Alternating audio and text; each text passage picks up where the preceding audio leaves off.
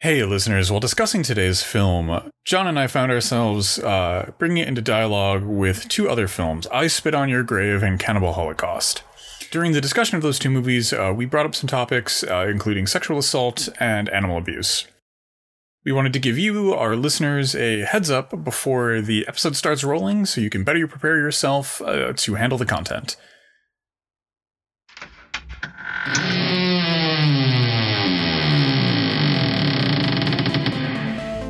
Greetings, friends of the great beyond. This is your host, ready to take you behind the veil of terror and leftist critique. Welcome to the Horror Vanguard. Let's do it.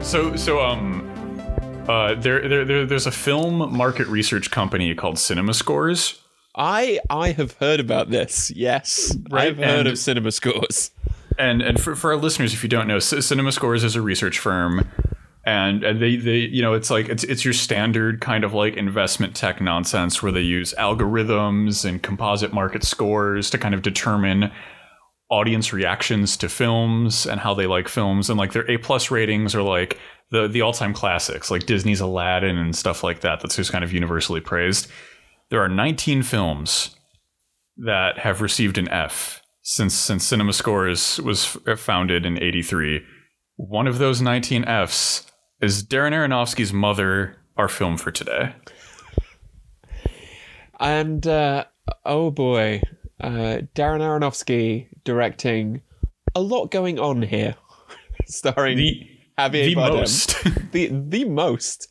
A very normal and regular film, especially the last 25 to 30 minutes. Yeah. So Ash was saying just before we started recording that he was not particularly enamored with this film, to put it very mildly, and we were kind of gearing up for another like bout, another fight where the two of us have to duke it out over who's got the correct opinion on a film, because he thought that I was a big fan of this, and so I just told him that I have only seen this, I literally finished watching this about 25-30 minutes ago, and oh boy.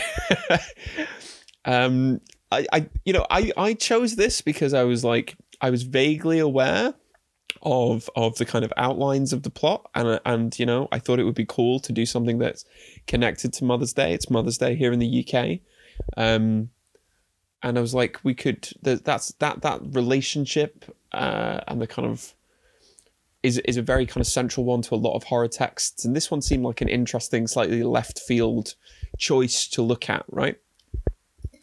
So yeah, go on. Broadly, yes. Which, that's my fault. I'll totally, it's totally my fault. I didn't totally know what I was getting us into, but this is going to be an interesting episode. Yeah, I think I'll just put my cards on the table. I think this movie was incredibly bad on many different levels. But nevertheless, I maintain that the worst kinds of movies aren't the bad ones. The worst kinds of movies are the ones that are just uninteresting and there's nothing to discuss. And yes, this I will agree with, because this is like the Hindenburg of horror cinema. So there's going to be a lot to talk about. There is a lot to point at and scream at this movie, but it is not good. It is not dull. Let's say that, and it's not kind of rote or by the numbers. It is a film that is very much trying to do something, except what it's trying to do is maybe bad and shouldn't have been attempted, and maybe it doesn't even do that very well. Right. I would also speculate that the film doesn't know what the film is trying to do. Yeah, probably. I think that's a reasonable line of argument, shall we say? Outside of venerating the housewife, this movie does that pretty thoroughly. Yeah. Okay. All right. Let's kind of like take a step back for a second whilst I try and process. So, for people who have not seen the film, Ash, would you mind giving your usual, very spoiler heavy, quick précis outline of what is going on, and give us a kind of place to dive in? So usually I open this up with making some like terrible kind of quip about how you should see the movie and then listen to our podcast, but skip Mother. Just listen to our podcast. Maybe read the wiki plot. If you're really interested, if you're really intrigued. The movie is like 4.5 days long, and I don't recommend seeing it. But showing your biases here just a little bit. I'm gonna put them all out on the table. I'm gonna be as transparent as possible, so no one can accuse me of like shipping a line here. I am openly hostile to this piece of art. But the plot centers around two figures known as Mother and Him. Him is a formerly successful poet who has been struggling recently to put together his next great work. Mother, as her name would suggest, is Him's partner and the soon-to-be mother of their child, something that happens throughout the film. As the movie starts, they move into a bucolic countryside little ranch where Him can ostensibly get away from it all, and Mother can tend to the house and do some like aesthetic repairs and get it ready to have a family. As the film progresses, a stranger shows up, and against Mother's wishes, Him allows the stranger to stay in, which leads to a series of events of more people coming to the house. Eventually, people are murdered, and then about, I want to say this is the last maybe half or third of the film, things take a solid twist from what is up until this point been like a very Aronofsky kind of character piece to like a surreal horror film. Yeah, it goes to some weird places, but I want to get into that in just a little bit.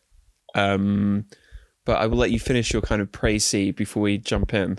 Yeah. And just to wrap up the last bit, the visuals become increasingly surreal as the people in the house go from a few strangers that showed up on happenstance to fans of Him's artwork, to a cult that worships Him and the art he creates, to a post-environmental collapse, vaguely foreign militant cult that is caging and I think we're led to believe trafficking women, to ritual child sacrifice and human cannibalism, to Him crushing the heart of a woman and turning it into a magic poetry crystal.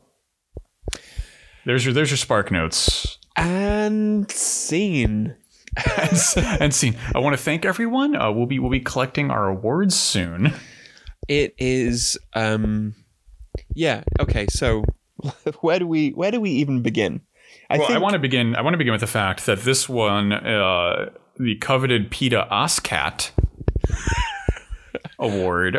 This was one of their picks for films that are friendly towards animals and the environment.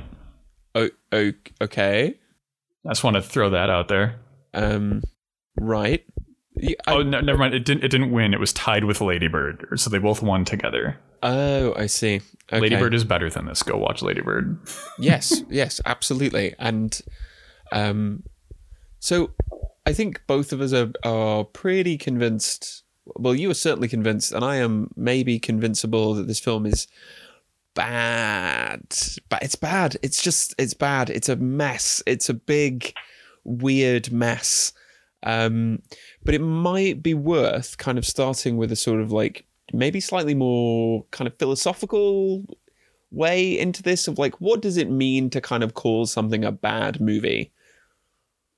Yeah, absolutely. Like, I think obviously our podcast is concerned with, critical theory and how that can be used and derived from horror cinema, but it's also worth talking about the cinema itself at certain points.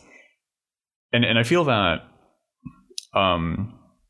it's interesting when we try and call art bad. Bad is like an action. Bad is something you do,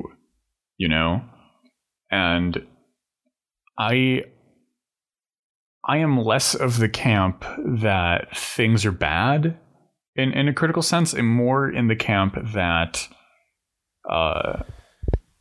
cinema and art pieces in general can fail their intended goals and can ultimately not succeed. Yeah, because I think we're kind of differentiating here between a kind of like basic technical incompetence where the work of art is basically not complete, or a degree of kind of technical skill, but a failure to reach the kind of purpose outlined in the work itself. Yeah, I would totally agree with that. Mother, as the example we're going for right now, has a lot of things that artistically and technically interest me a lot. There are a lot of, especially in the latter half of the film, there are a lot of visuals and a lot of sequences that I feel are honestly masterfully done. And, are just incredibly well put together in terms of scene. I mean, Aronofsky is really interesting as a director. He has some very interesting shots. The performances are all generally pretty good. Yeah. I think Jennifer Lawrence is great in this for 90% of the film, until the film decides to just kind of treat her with quite vindictive cruelty. But this does not succeed upon the terms that it itself sets out, right? Yeah, and I think a significant part of that is that I don't think the film knows what those terms were. I don't think this film as a piece coherently expresses any one idea, because it's too caught up trying to express several dozen at the same time. Yeah, precisely.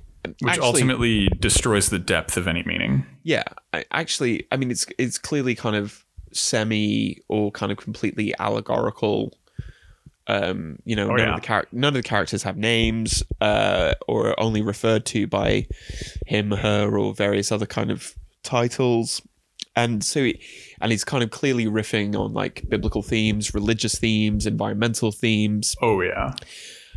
Which is really interesting, but none of it coheres into anything. And it's I'm not sure what our takeaway is, or is supposed to be.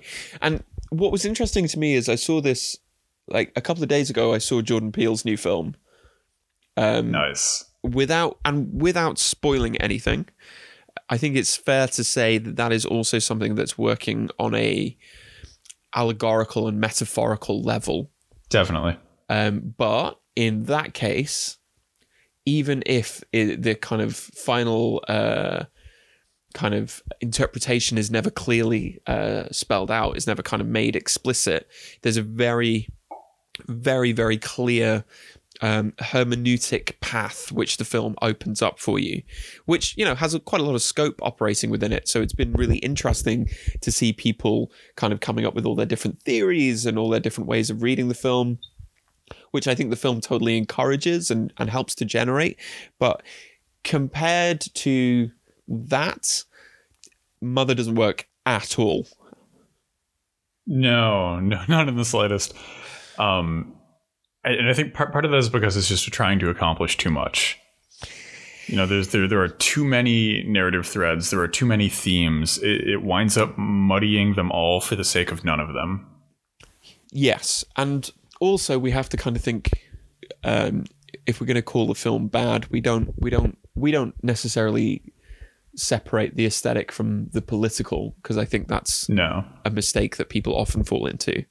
And I think when we start kind of picking away at the politics here, we get into some pretty dark, reactionary, proto-fascistic directions. Yeah, and I find that to be really interesting because I was reading an interview with Aronofsky about why he like the seed that started this film, like what got it in his mind. And in the interview, he was just kind of like one day it kind of all hit his mind at once, like all of the turmoil of the world right now. We're facing an impending ecological collapse. In his words, I believe he said something to the effect of like ancient sectarian violence was erupting worse than ever. And I mean, like, feel free to read into that particular phrase what you will. Mm-hmm. And then, he also went on about like all kinds of political turmoil, all kinds of protest movements, and that kind of muddied sense of like we're living in dangerous times. But oh man, I can't remember who this quote is from. But all times are dangerous times. There has never been a non-dangerous time to be alive, especially if you're engaged with any kind of struggle for people's rights. Yeah, absolutely. And I think that's what muddies the film here, is that the film as a piece recognizes that we're living in a very tense and dangerous moment, but it isn't able to articulate why that is. It's only able to articulate the fear and chaos that comes with that. And when the only thing you can articulate is that we're living in a time that you should be afraid of, and we're living in a time that's chaotic, but you're not able to spell out a path forward, and you're not able to spell out why this time is as such, the only logical option open to you is reactionary views and a reactionary ideology. And I think that's kind of how the film comes down politically. I think that's true. There is some, but it doesn't happen immediately. That kind of like seeps out of this film, and it comes out. Oh yeah, it's a slow burn. Explicitly in the last 30 minutes. And like horribly explicitly in the last like 2 minutes. Yeah, where I think it takes a really dark turn. Yeah, where it honestly kind of like. I'm a fan of fan isn't the right word. I'm interested in the messaging and the style of film that isn't afraid to kind of just wade into very difficult to approach topics. I Spit on Your Grave is one of the films I find to be the most interesting films ever made. It's trying to have this incredibly emotionally fraught, tense, traumatic, and difficult discourse about what it means to survive and go through abuse and come out on the other side of that, or in the case of I Spit on Your Grave, rape. This film, I feel, doesn't it's in way above its head. It can't navigate that space at all. It can't really handle where it winds up to go. No, I don't think so. And it's not a surprise that I actually saw this film compared to Rodrigo Duerte's Cannibal Holocaust. Yes.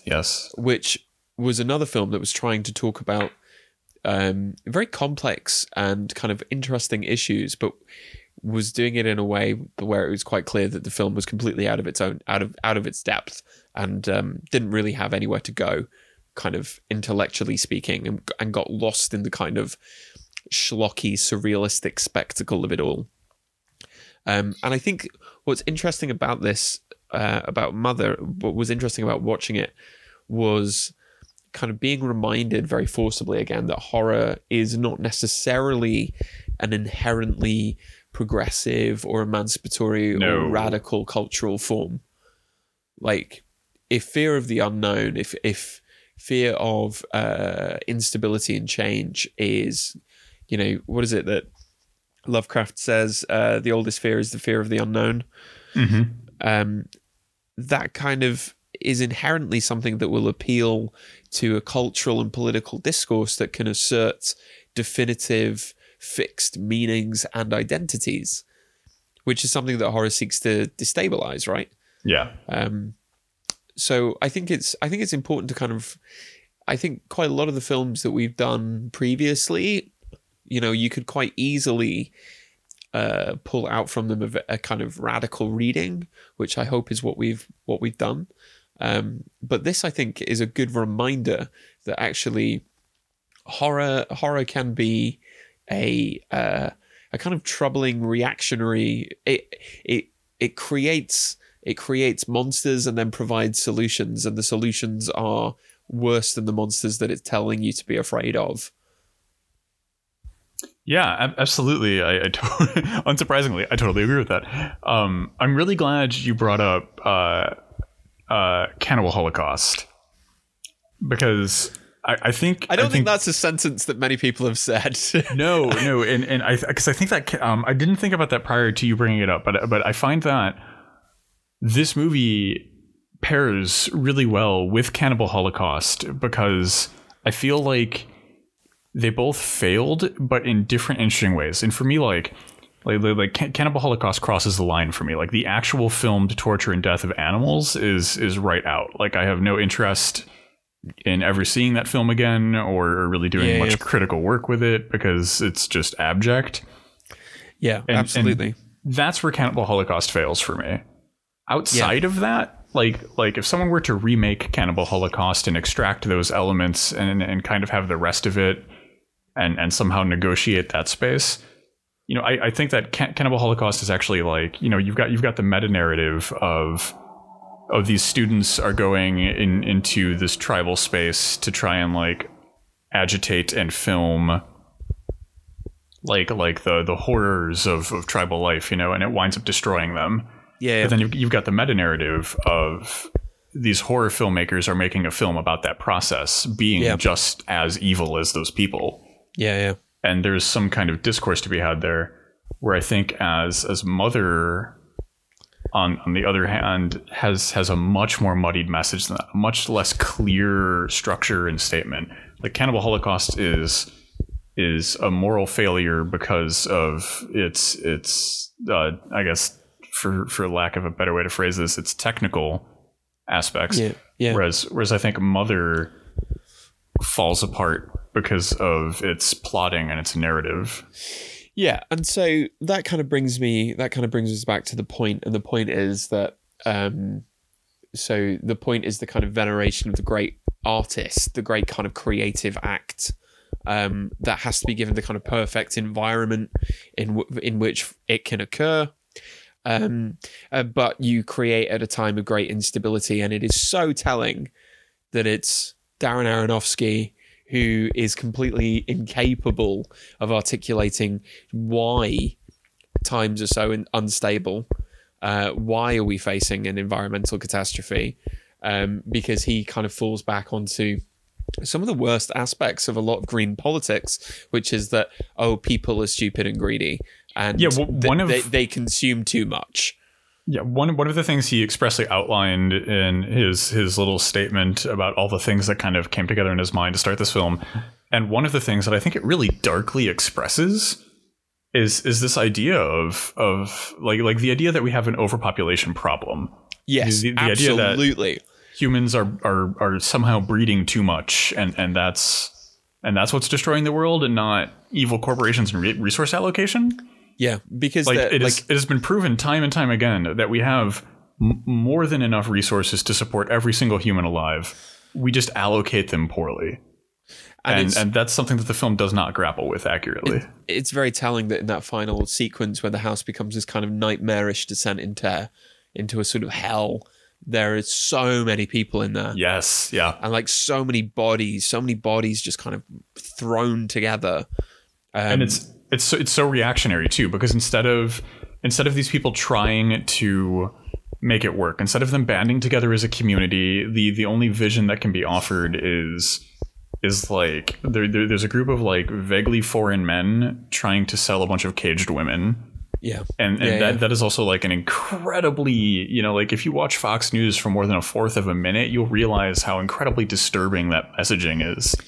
Yeah, because this is the thing, that like his view on human nature is essentially that people are stupid and bad, and there needs to be far less of them.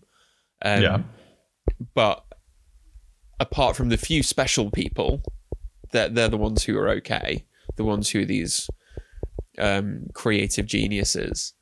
And And so I think he has a very kind of grim, nihilistic view on the vast majority of this unnamed group, this sort of almost horde of people that turn up, kind of looking for some sort of cultural inspiration, looking for some sort of spiritual meaning from Javier Bardem's great poet. Because he does see them as basic. The film kind of treats them as basically avaricious and essentially just awful. And we're supposed to find the ending, which we'll get into in more detail, where the house is spectacularly blown up and everybody inside is incinerated. We're supposed to find that as a kind of cathartic, like, yeah, that's exactly what should happen to those people moment. Which is awful, which is genuinely deeply disturbing, but not for the reasons that the film thinks it is. So I think there is this kind of eugenicist, eliminationist strain that runs through the whole film, which and it's so fucked up. It's not good. It's not good. Everybody, I think, is something that we're saying. I can't agree more that this movie's approach to quote unquote overpopulation is, and I say this with an absolute leaden honesty, but like eugenicism at best. Yeah. And outright exterminationism at worst. Because here's the thing. In the midst of catastrophe, every kind of edgy libertarian fantasy is, that's the moment where we all turn on each other, we get to pick up our guns, and like the last person standing is the winner. Yeah, the last man alive gets all the Twinkies they've been hoarding or whatever. Yeah, like a dragon with its gold. Yeah. But like genuinely, we kind of know that is not the only way that people respond in times of crisis. Times of crisis and natural disaster especially are often the most kind of powerful examples of things like mutual aid, of class solidarity, of people kind of reaching out to help those around them. So there is no reason to suggest, right? There is no real reason, if you're someone who's interested in the kind of historical totality of where we are at the moment, to suggest that the only response would be, a kind of descent into chaos. Because, that might be part of it, but that doesn't abnegate or kind of discount the fact that, times like, I'm basically saying that this is not a good view on human nature, that we are these, and the reason it's not good is because it's an ideological fantasy. It's a projection of this very white, very privileged environmentalist politics that sees the world as essentially being overcrowded and full of people who consume too much, who come into your beautiful house and start tearing fixtures off the walls just to prove that they were here, as one character says. Mm-hmm. And it's like that is not a realistic view on human nature, because it's a politics that's disconnected from historical materialism.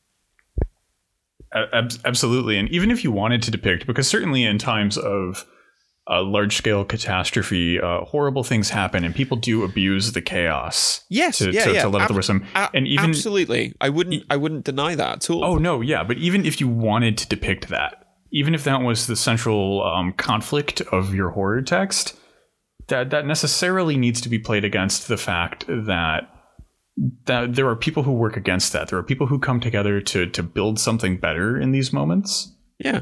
And it's not just a whirlwind of people stealing chunks of your bathtub. Yeah, absolutely. Darren Aronofsky does not like these people. He doesn't like this kind of this faceless, nameless conglomeration of people. And in fact, he presents them as this kind of parasitic, violent force that feeds off the beneficence of a kind of great male creative figure, and it's kind of revolting.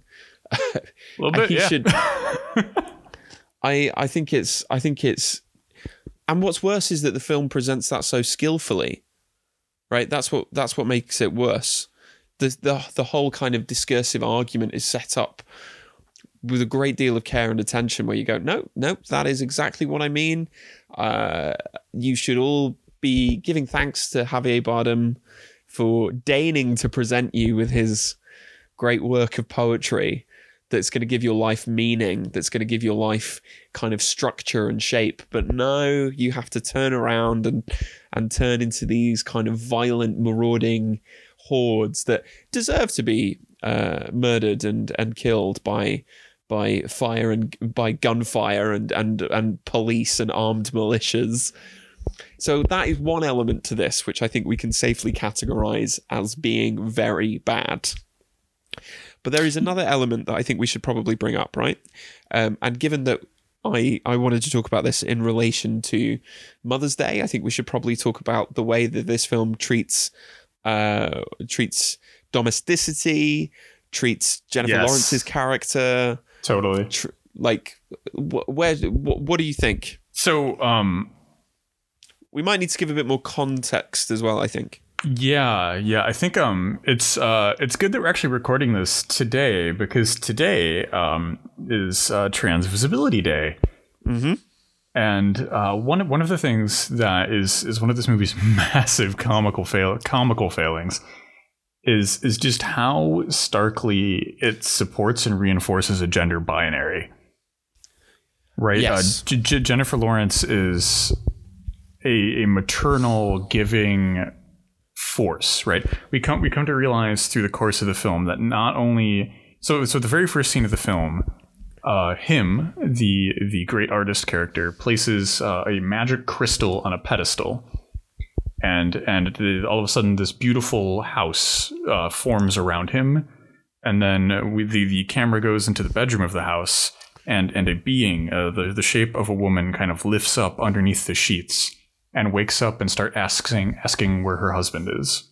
Right. Yeah. And then through the course of the movie, Mother spends all of her time cleaning, doing light repair work, painting, cooking, very, very domestic, very quote unquote feminine tasks. The end of the film, the very end, the final scene of this film is the final sequence. I guess I should pull back a little. During the chaos of the house and amidst the executions and the cannibalism and the madness of overpopulation, Mother sets the house on fire. She blows up some fuel tanks that are in the basement, mm-hmm. and incinerates everyone in the house, including herself. We get a scene after that where him is unscathed by the flame. In all of his creative, artistic, masculine glory, he is immune to this, to everything around him. Now, not only the chaos and the madness, but also the feelings of Mother and the fire that ultimately consumes the world. So he's carrying her charred and burnt corpse back into the room with the pedestal. And then he reaches into her chest, pulls out her heart, and crushes it into another magic poetry crystal. Places it on the pedestal and resets the system all over again. Right? This movie depicts women as these selfless to the point of literal self-sacrifice, maternal figures who only exist to prop up and support the quote-unquote art of the great men in their lives. And it is a profoundly disgusting message to end a film on. I think I couldn't help but think of there's this great quote in Sarah Ahmed's book on queer phenomenology, where she talks about male philosophers and their tables.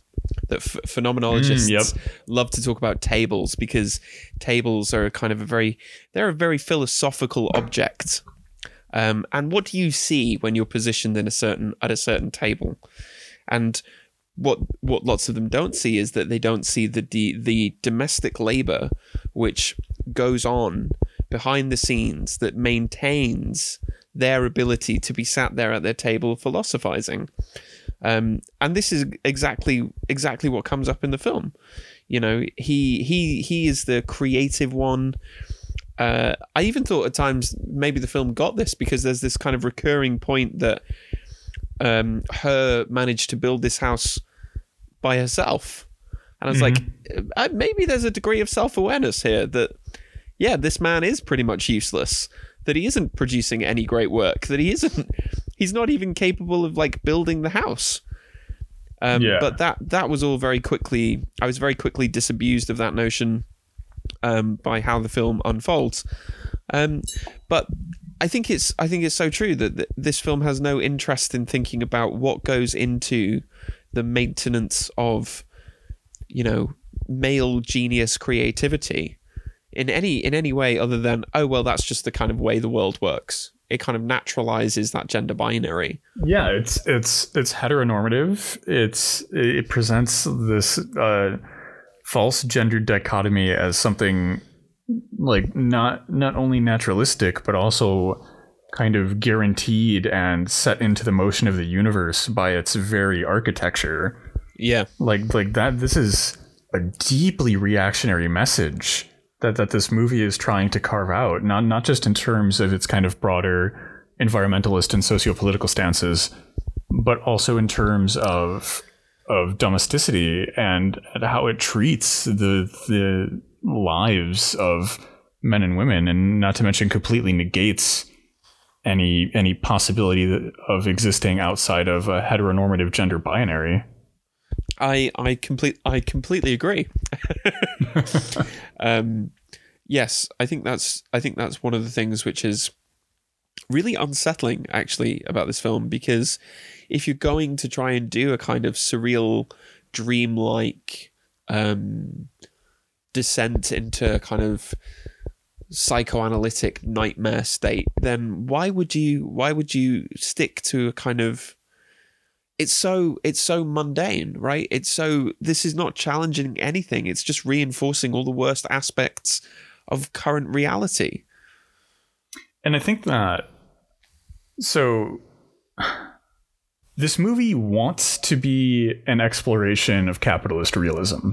It wants to be an exploration of everything that's led us to this current tipping point that we're in. But instead of being an exploration of it, it's a damning product of it.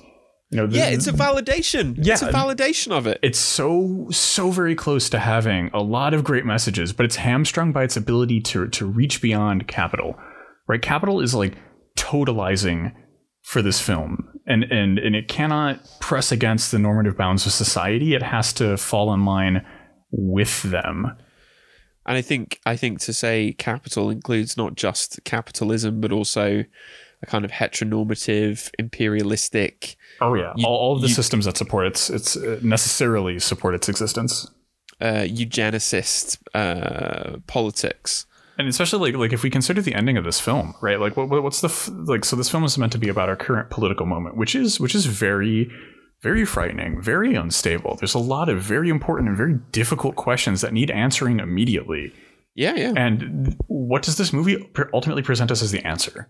This movie's ultimate suggestion is that, I don't know, we hit the reset button and we go back to the way it was in the 80s or something? No, even further back than the 80s. Oh, yeah. So, never mind, to a prelapsarian past that has never existed. Yeah, which is exactly what places this film into the kind of discursive territory of something that's actually quite reactionary. Because that's the whole reactionary move, isn't it, to venerate this prelapsarian non-existent point in history where you go, back then everything was fine, you know, back then we had no problems, and so all we need to do somehow is we need to get back, and the only way that we're going to do that, according to Mother, is that we incinerate the world and start over. And so the thing is too, is like, I think I'm like personally wounded by this film, because it does a lot of the things that I like in my avant-garde cinema. You know, it rapidly changes plot for no apparent reason, and and the cinematography.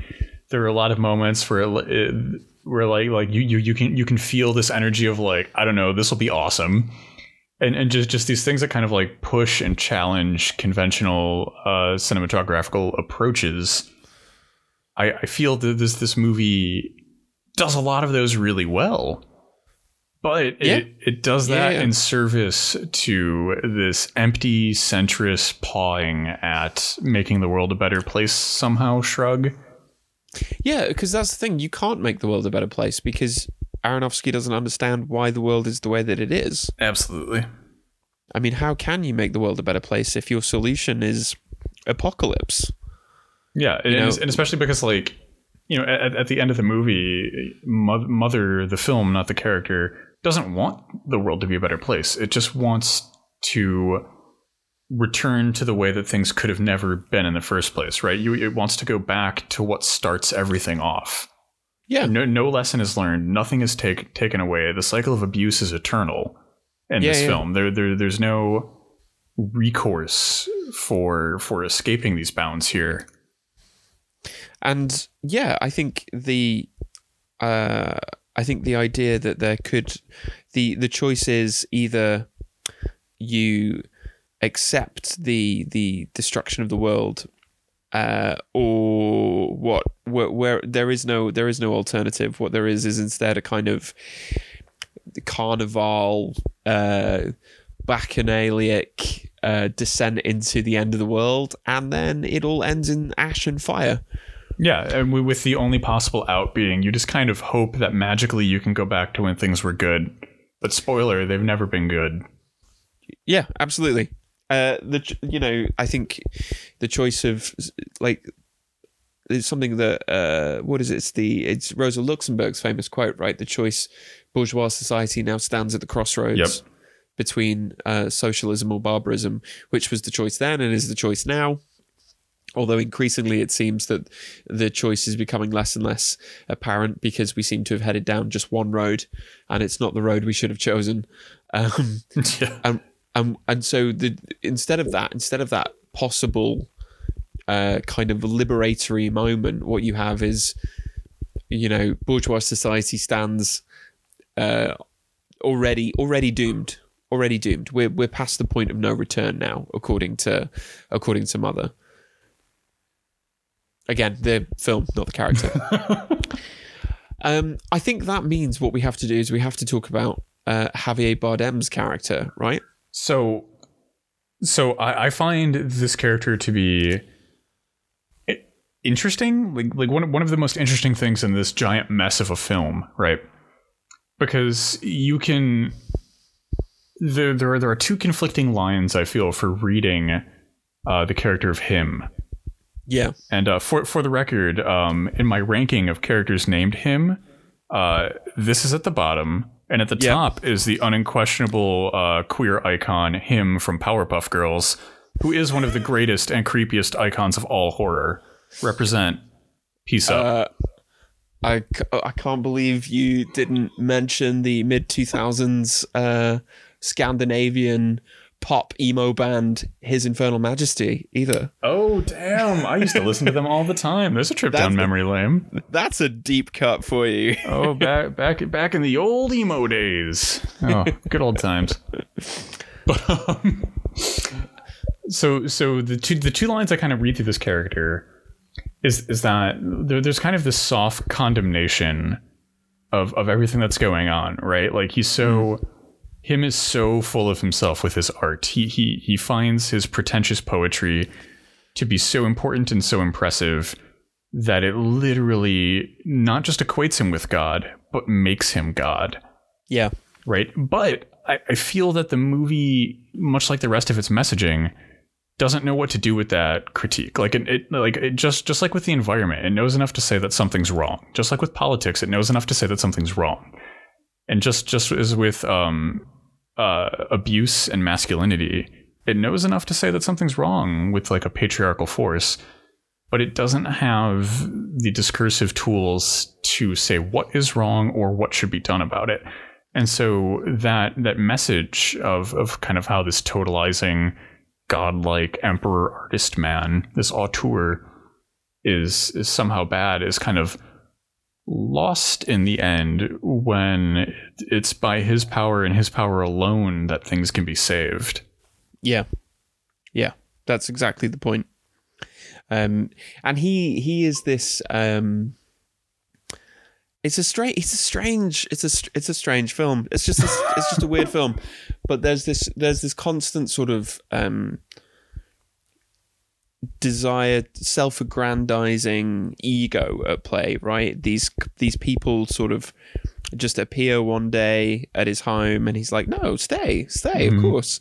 He's a fan. He needs to see me, and it's like there's something sort of deeply unsettling about that kind of level of great male auteur narcissism. Like deeply unsettling, because who would ever want that? Right? Like on a real level, like I understand people who want fame and power, because it would be cool to have that kind of security. I can get behind that fantasy, you know? But yeah. But who outside of somebody with an unstoppable ego like that would ever want like strangers coming into your home and embracing them with open arms, and then to have the movie close venerating someone who has that kind of like maniacal ego? Yeah.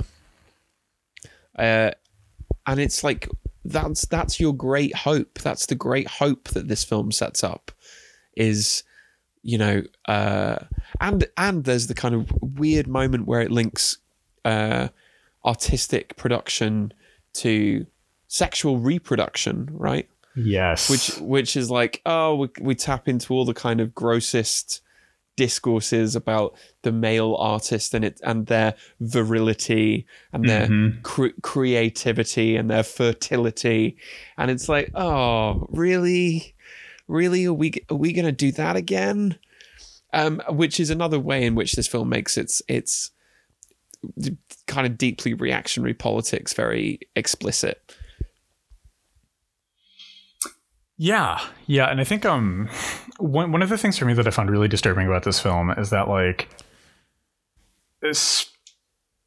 especially in like comics and video games and genre, you know, we're living in a time where the fact that these things have been traditionally dominated by white cisgendered heterosexual men is being challenged, and it's being upturned, and the reactionary movement against that has been vicious. Yeah. Right? Vicious in their abuse. There are domestic terrorists, and not lightly phrased at all. That accurately describes a lot of what happens. And to kind of like look at this movie and like sure, him is flawed and that he's tripping over his own dick sometimes, but at the end of the day, it's pretty cool to have a dick big enough to trip over, is kind of the message that it's selling about, like, you know, patriarchal auteurs. Yeah. I mean, I actually think that one thing that I would really, this film has made me want to go off and read again, is Shulamith Firestone's The Dialectic of Sex, where Shulamith talks about the necessity of a kind of materialist analysis of not just class relations, but of relations between men and women, and the urgent, like, honestly, she should have thrown him out of the house. Like, yeah. this is the whole point. It's her house. It's something that she built. She's the one who is capable, you know, as she kind of throws in his face, you can't even write. You know, I've done all of this. Yeah, and she has no agency in the film either. She's the only time she has agency is when she's painting. Outside of that, she's just thrown around in this whirlwind. Yeah, I mean, the moments where she gets to exercise her creative abilities, her artistic abilities, are these very small windows into a kind of, really, the way in which you set up the possibility of a better world is that you don't blow up the entire house, but you set fire and burn alive Javier Bardem. And I think that this is one of the critical lines in the film that I actually really liked and appreciated, and I think the film did somewhat competently, if I'm being generous about it, is that it portrays Him's artwork, which is kind of like this really pretentious and vague poetry, as so important and so beautiful, as being literally as important as God. Yeah. Like that is how it presents him's art. But the entire time, like we see so many scenes of Mother like hand. I don't even know how you would hand make paint, but she is making her own paint, right? She is coming up with her own color palettes, and she's carefully thinking out how she wants rooms to express certain ideas and feelings and sensations through the color, through these paints she's painstakingly making. Right, she's not schlepping down to the hardware store and coming back with 6 gallons of like Off-White. She is crafting something with her hands, and societally we've always kind of extracted the idea of art away from the traditional domestic sphere of women, and things like knitting and like the art of homemaking has lost its art because that was subsumed into the masculine sphere. Yeah, and I feel that like, isn't it something that Federici talks about? Yeah. Men are allowed to be artists, women are skilled at craft. Mm-hmm. There's which is this nonsense distinction, and I'm like, it's such a 19th century view on kind of the role and function of art, right? Mm-hmm. Because if you get rid of, this was the concern of people like Matthew Arnold, if you get rid of God, you don't have a kind of stabilizing master discourse anymore to kind of anchor things. Science is too cold and rationalistic to do it. So what do you have to give people's lives meaning, to give people some sense of kind of purpose? You have art, you have culture. The thing that holds off anarchy is the sweetness and light of culture. And it's like, this is such a kind of dismissive attitude towards like 99% of the artistic and imaginative potential of humans, and a great way of completely eliminating the idea of women's art and women's creativity, because you go, well, it's the great men, they can create the art which will stabilize society, which will give the masses the meaning that they need. But you realize that not only will they be unable to do that, but the masses in this film don't want stability, right? They don't want the kind of sweetness and light of being a kind of having a poetic epiphany. What they want to do is they want to destroy. Yeah. So two things going off of that. I think the contrast in their art styles is very important, right? He's very much like that overblown toxic genius figure that needs all of these pretentious things to be met before he can express himself artistically, whereas she's actually creating something. And I must go to my room and create. Yes, away with me to my autistic chambers. Be gone, woman. Like, it's very much like this is Rochester if he was a poet. Read Jane Eyre, everyone. There's a book for you. So one thing, though, that I think is worth pointing out, though, is that her art is generative, right? She's taking this kind of like I would never call this house dilapidated, but it's a worn farm home in need of some TLC, and she's building something, right? She's trying to shape a better world out of a world that's a little rough around the edges. Yeah. Whereas he's just trying to find a new way to inflate his ego again. And if we follow we don't follow her path forward in the film. We don't follow her path of trying to make something better. We follow his path.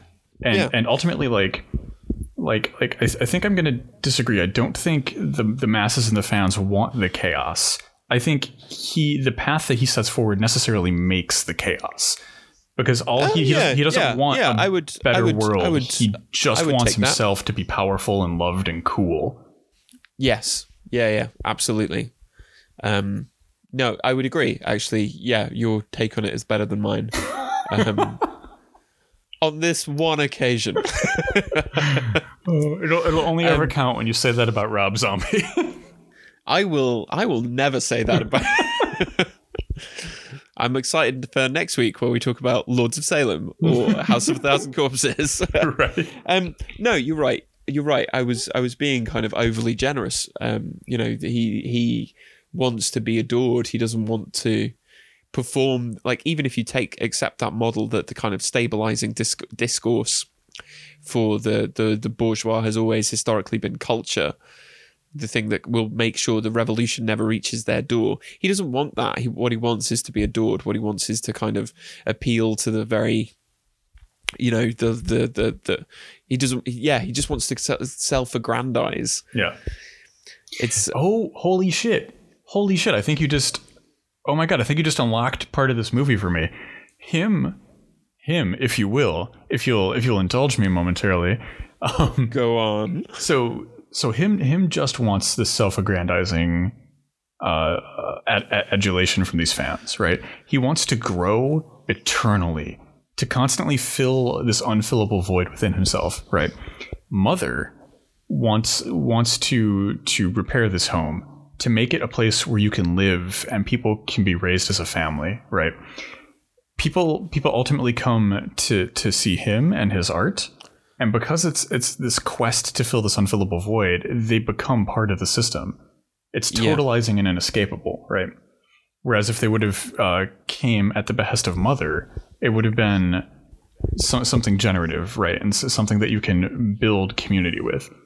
Mother is socialism in all of its various manifestations. Him is capitalism in its various manifestations. I think that there might be something that this literally just popped into my head. I haven't had the time to really chew on this, but I think there, at least in the first half of the film, before we get into like weird art house chaos festival, I think there might be something there for this. No, I think that would be an interesting way of reading it.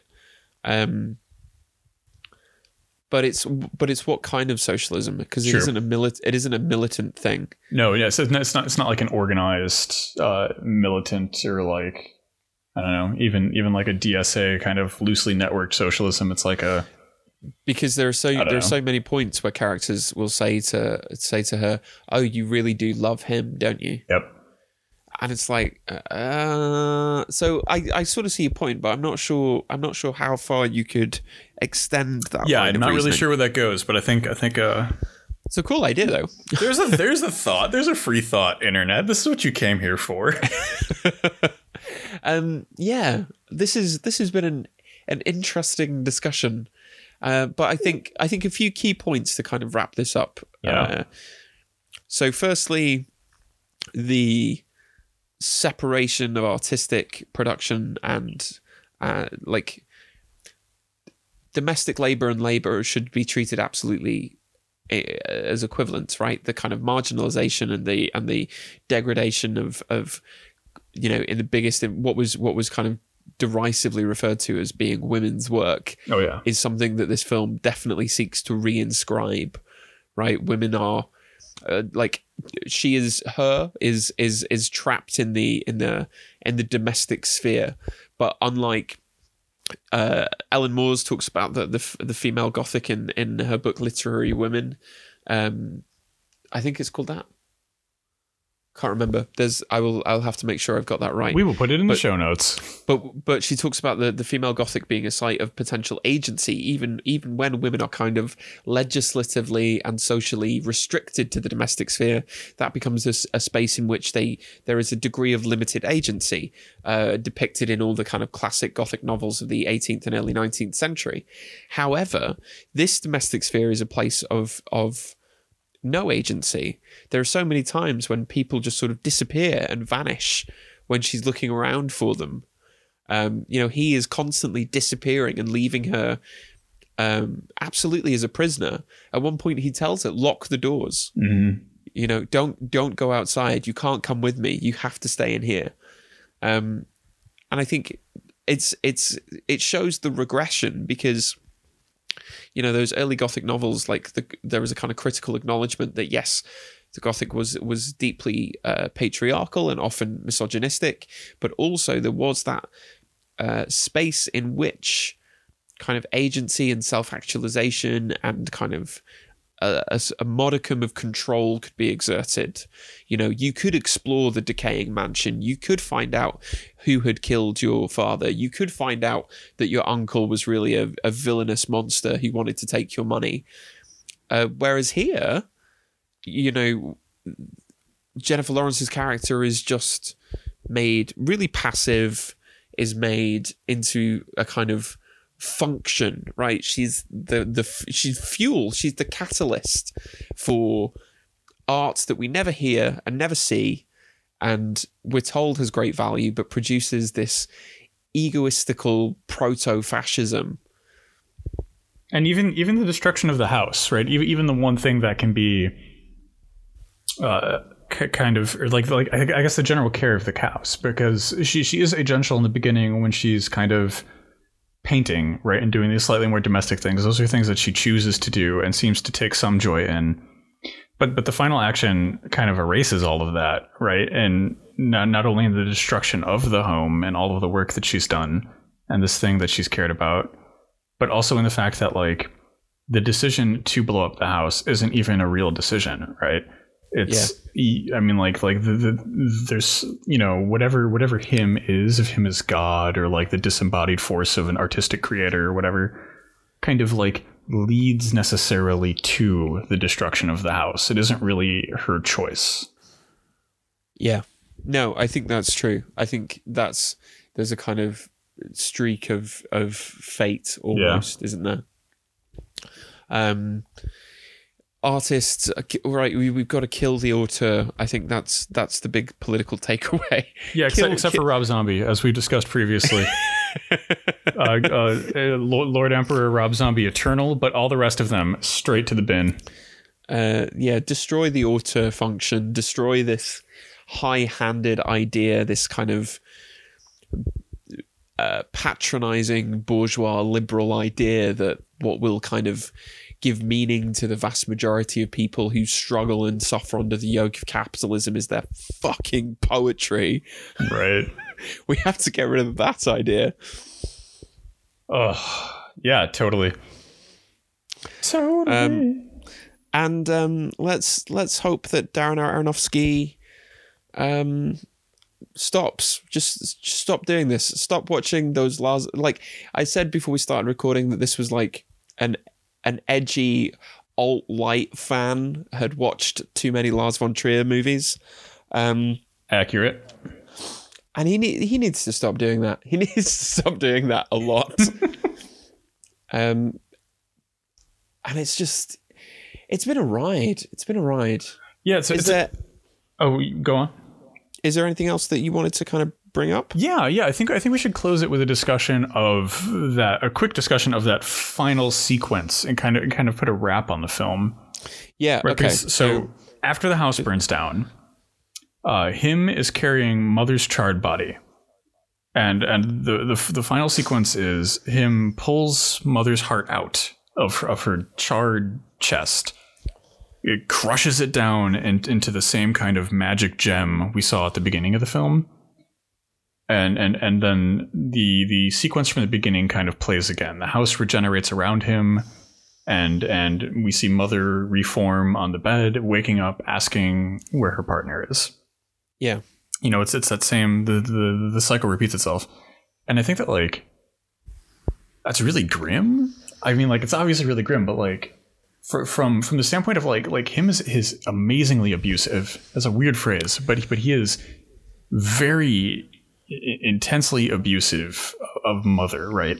He's constantly dictating what she can and can't do, where she can go, who she can interact with. You know, like, this isn't just controlling, like he is grooming her for abuse. And in that final sequence of the film, right, the cycle of abuse continues and remains unbroken.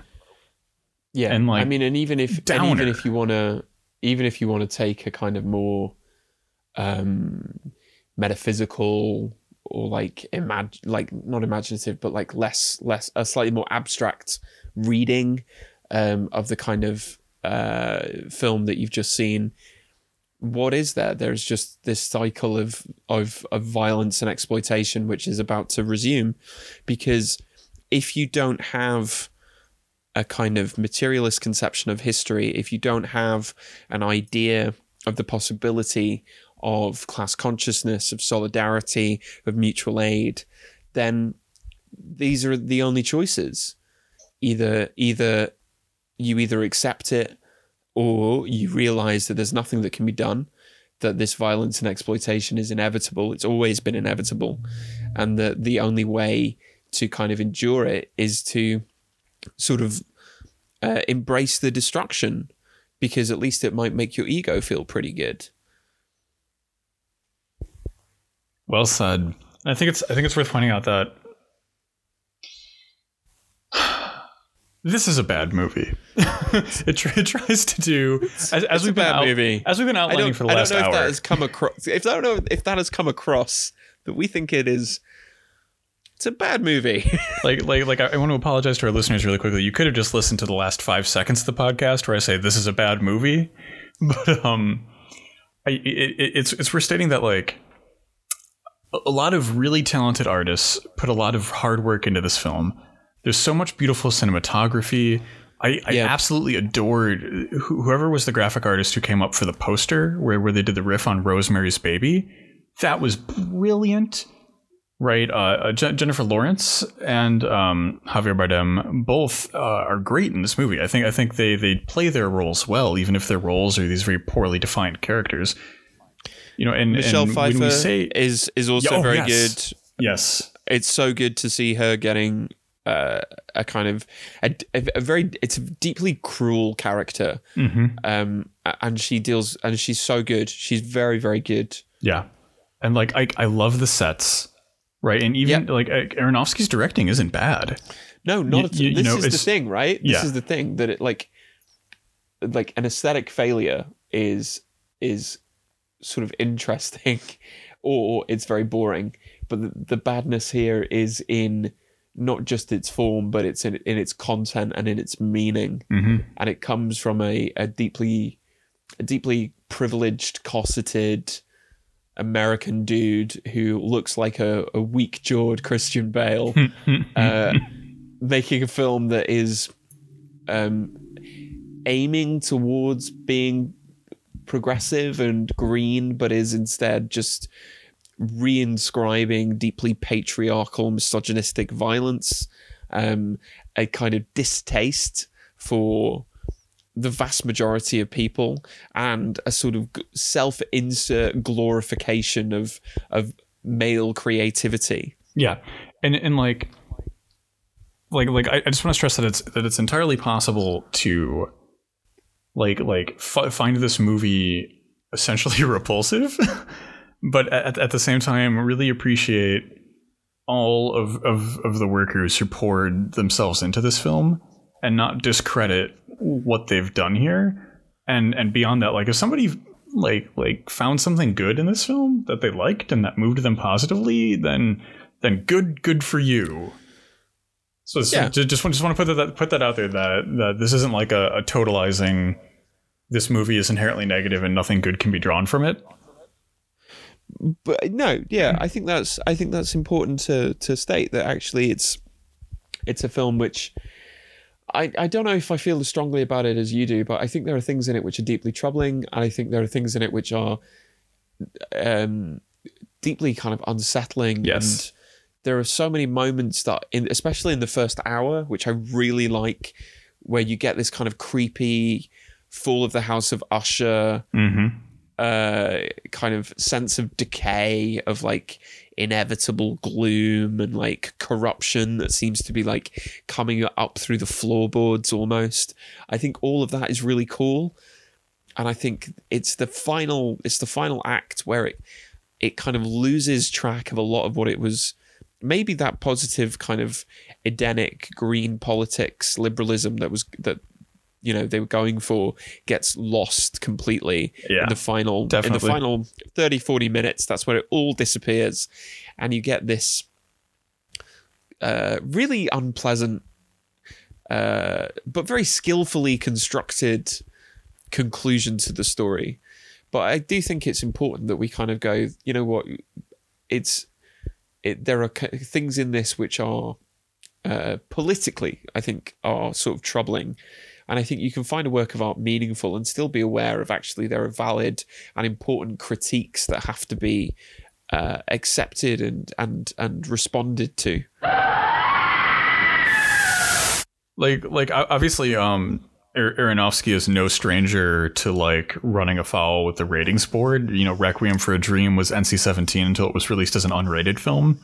Yep. So this is very much his bag, as he likes to shock the crowd, very Marilyn Manson. Yeah. But kind of reading the scene, like I did, when I said earlier that I appreciated things about it, and not appreciating what is graphically depicted, but appreciating kind of like the messaging here. I found that this was something very interesting. Was that like if you're following kind of like the Christian metaphysics that's going on with this film, with him being this kind of like failed, stilted God and mother being the Virgin Mary equivalent, that makes this child like the savior. And eat of this bread, it is my flesh kind of thing. Yeah. But the salvation never comes. It's like a failed savior from this faulty God and this kind of stilted Virgin Mary figure. I think it creates like this, I don't want to say inverted because that's a little too simplistic, but it kind of creates like a shadow trinity, if you will. I think it's one of the points at which the kind of theology for atheists bit is the clearest, and it's also maybe one of the reasons why that sequence is as shocking as it is, because that's the bit where the kind of metaphor sort of works and holds, as it were.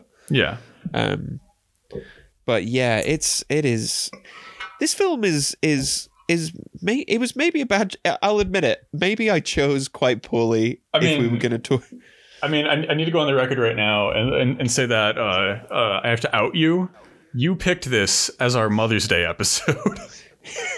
I mean, yes, I did, and I am more than capable of admitting that I probably should have looked into the details of this one a little bit more. Next Mother's Day, we're doing Alien, or a much more wholesome Mother's Day film. Oh, like yeah, The Thing or something. Yeah, we'll do something really cheerful. Yeah, maybe I should have looked into the details of the plot just a little bit more. That's on me. I'm totally going to own up to that. I do want to say that for all of our listeners out there who identify as mothers, happy Mother's Day. Yeah, let's. I don't think we can really do that when we've been talking about Darren Aronofsky for an hour. I don't think we can do it. No, I don't think it works. I think that this movie has a lot of interesting things to say about motherhood. I feel like, we touched on earlier the idea that, like, it's him's unbridled male creative virility that ultimately, quote unquote, seeds all of the generation in the world around him, which is incredibly disgusting. Gross. But I feel that, like, if this movie would have respected motherhood as a conceptual topic, not something trapped in a gender binary, not something venerating the housewife, not something gross and reactionary, but as this concept where you're bringing life into the world, whether that's literally through carrying a child or metaphorically for building a community or creating art, whether all of these things that kind of quantify themselves as some kind of impregnation and generation with a life for the world, with something that's going to move beyond your control at some point. I think it just straight up didn't respect that as a conceptual framework. No, I don't think it did. Precisely because it's so wedded to that. That very heteronormative, very patriarchal idea of what the appropriate roles are, and it can't really get beyond those.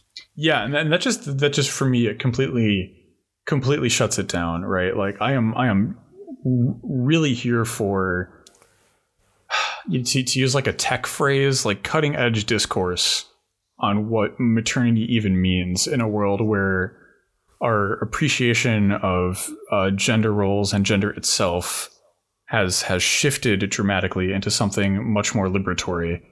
And this film has a reactionary appraisal that is at home in a prelapsarian past and not our present day.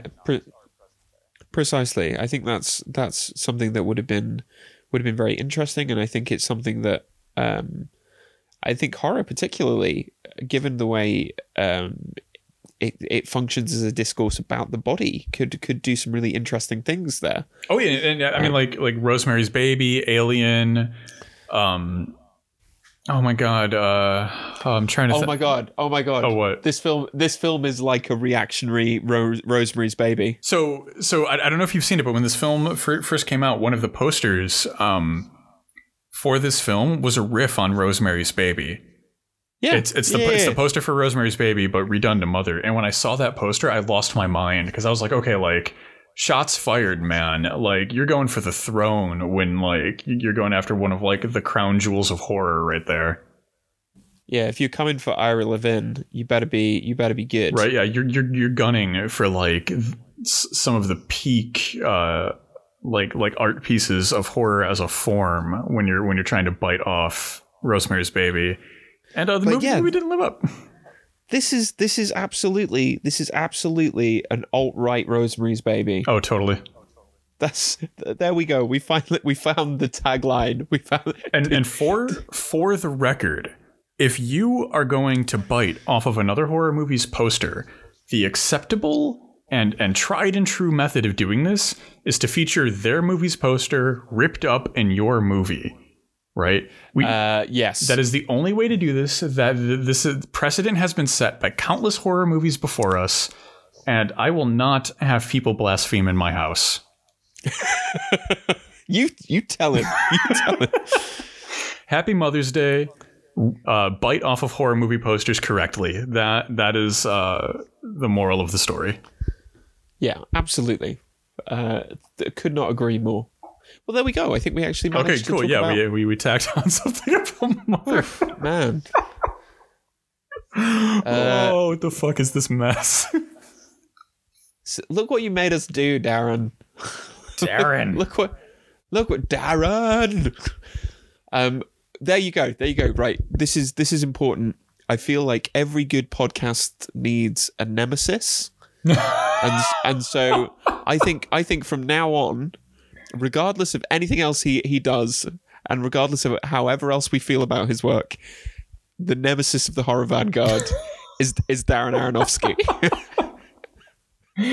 Oh man, I'm fine with that so long as we don't have to talk about another Aronofsky movie anytime soon. Like I'm fine with him being our nemesis in such a capacity that we don't interact with him. Yeah, absolutely. The best way to treat your nemesis is to ignore them consistently. That's true. It's a good way to do it. Yes, the great nemesis, the great threat to the horror vanguard. It was not Rob Zombie. Yeah, but Darren Aronofsky that nearly ended this show. It winds up being a well-intentioned liberal who backtracks. What a shock! Backtracks into reactionary ideology the second they're pressed. What are the odds that happened? Imagine my shock. Oh God! At least he didn't make a horror movie. I bet you Paul Joseph Watson fucking loved this movie. Oh, had to. No, never mind. This is too artsy. This is too art house. Oh yeah. There's too many moving parts. There's too much going on here. You know, you would need like a much shorter, much simpler film, like Birth of a Nation. Boom. That's an exit line. That's where we finish this.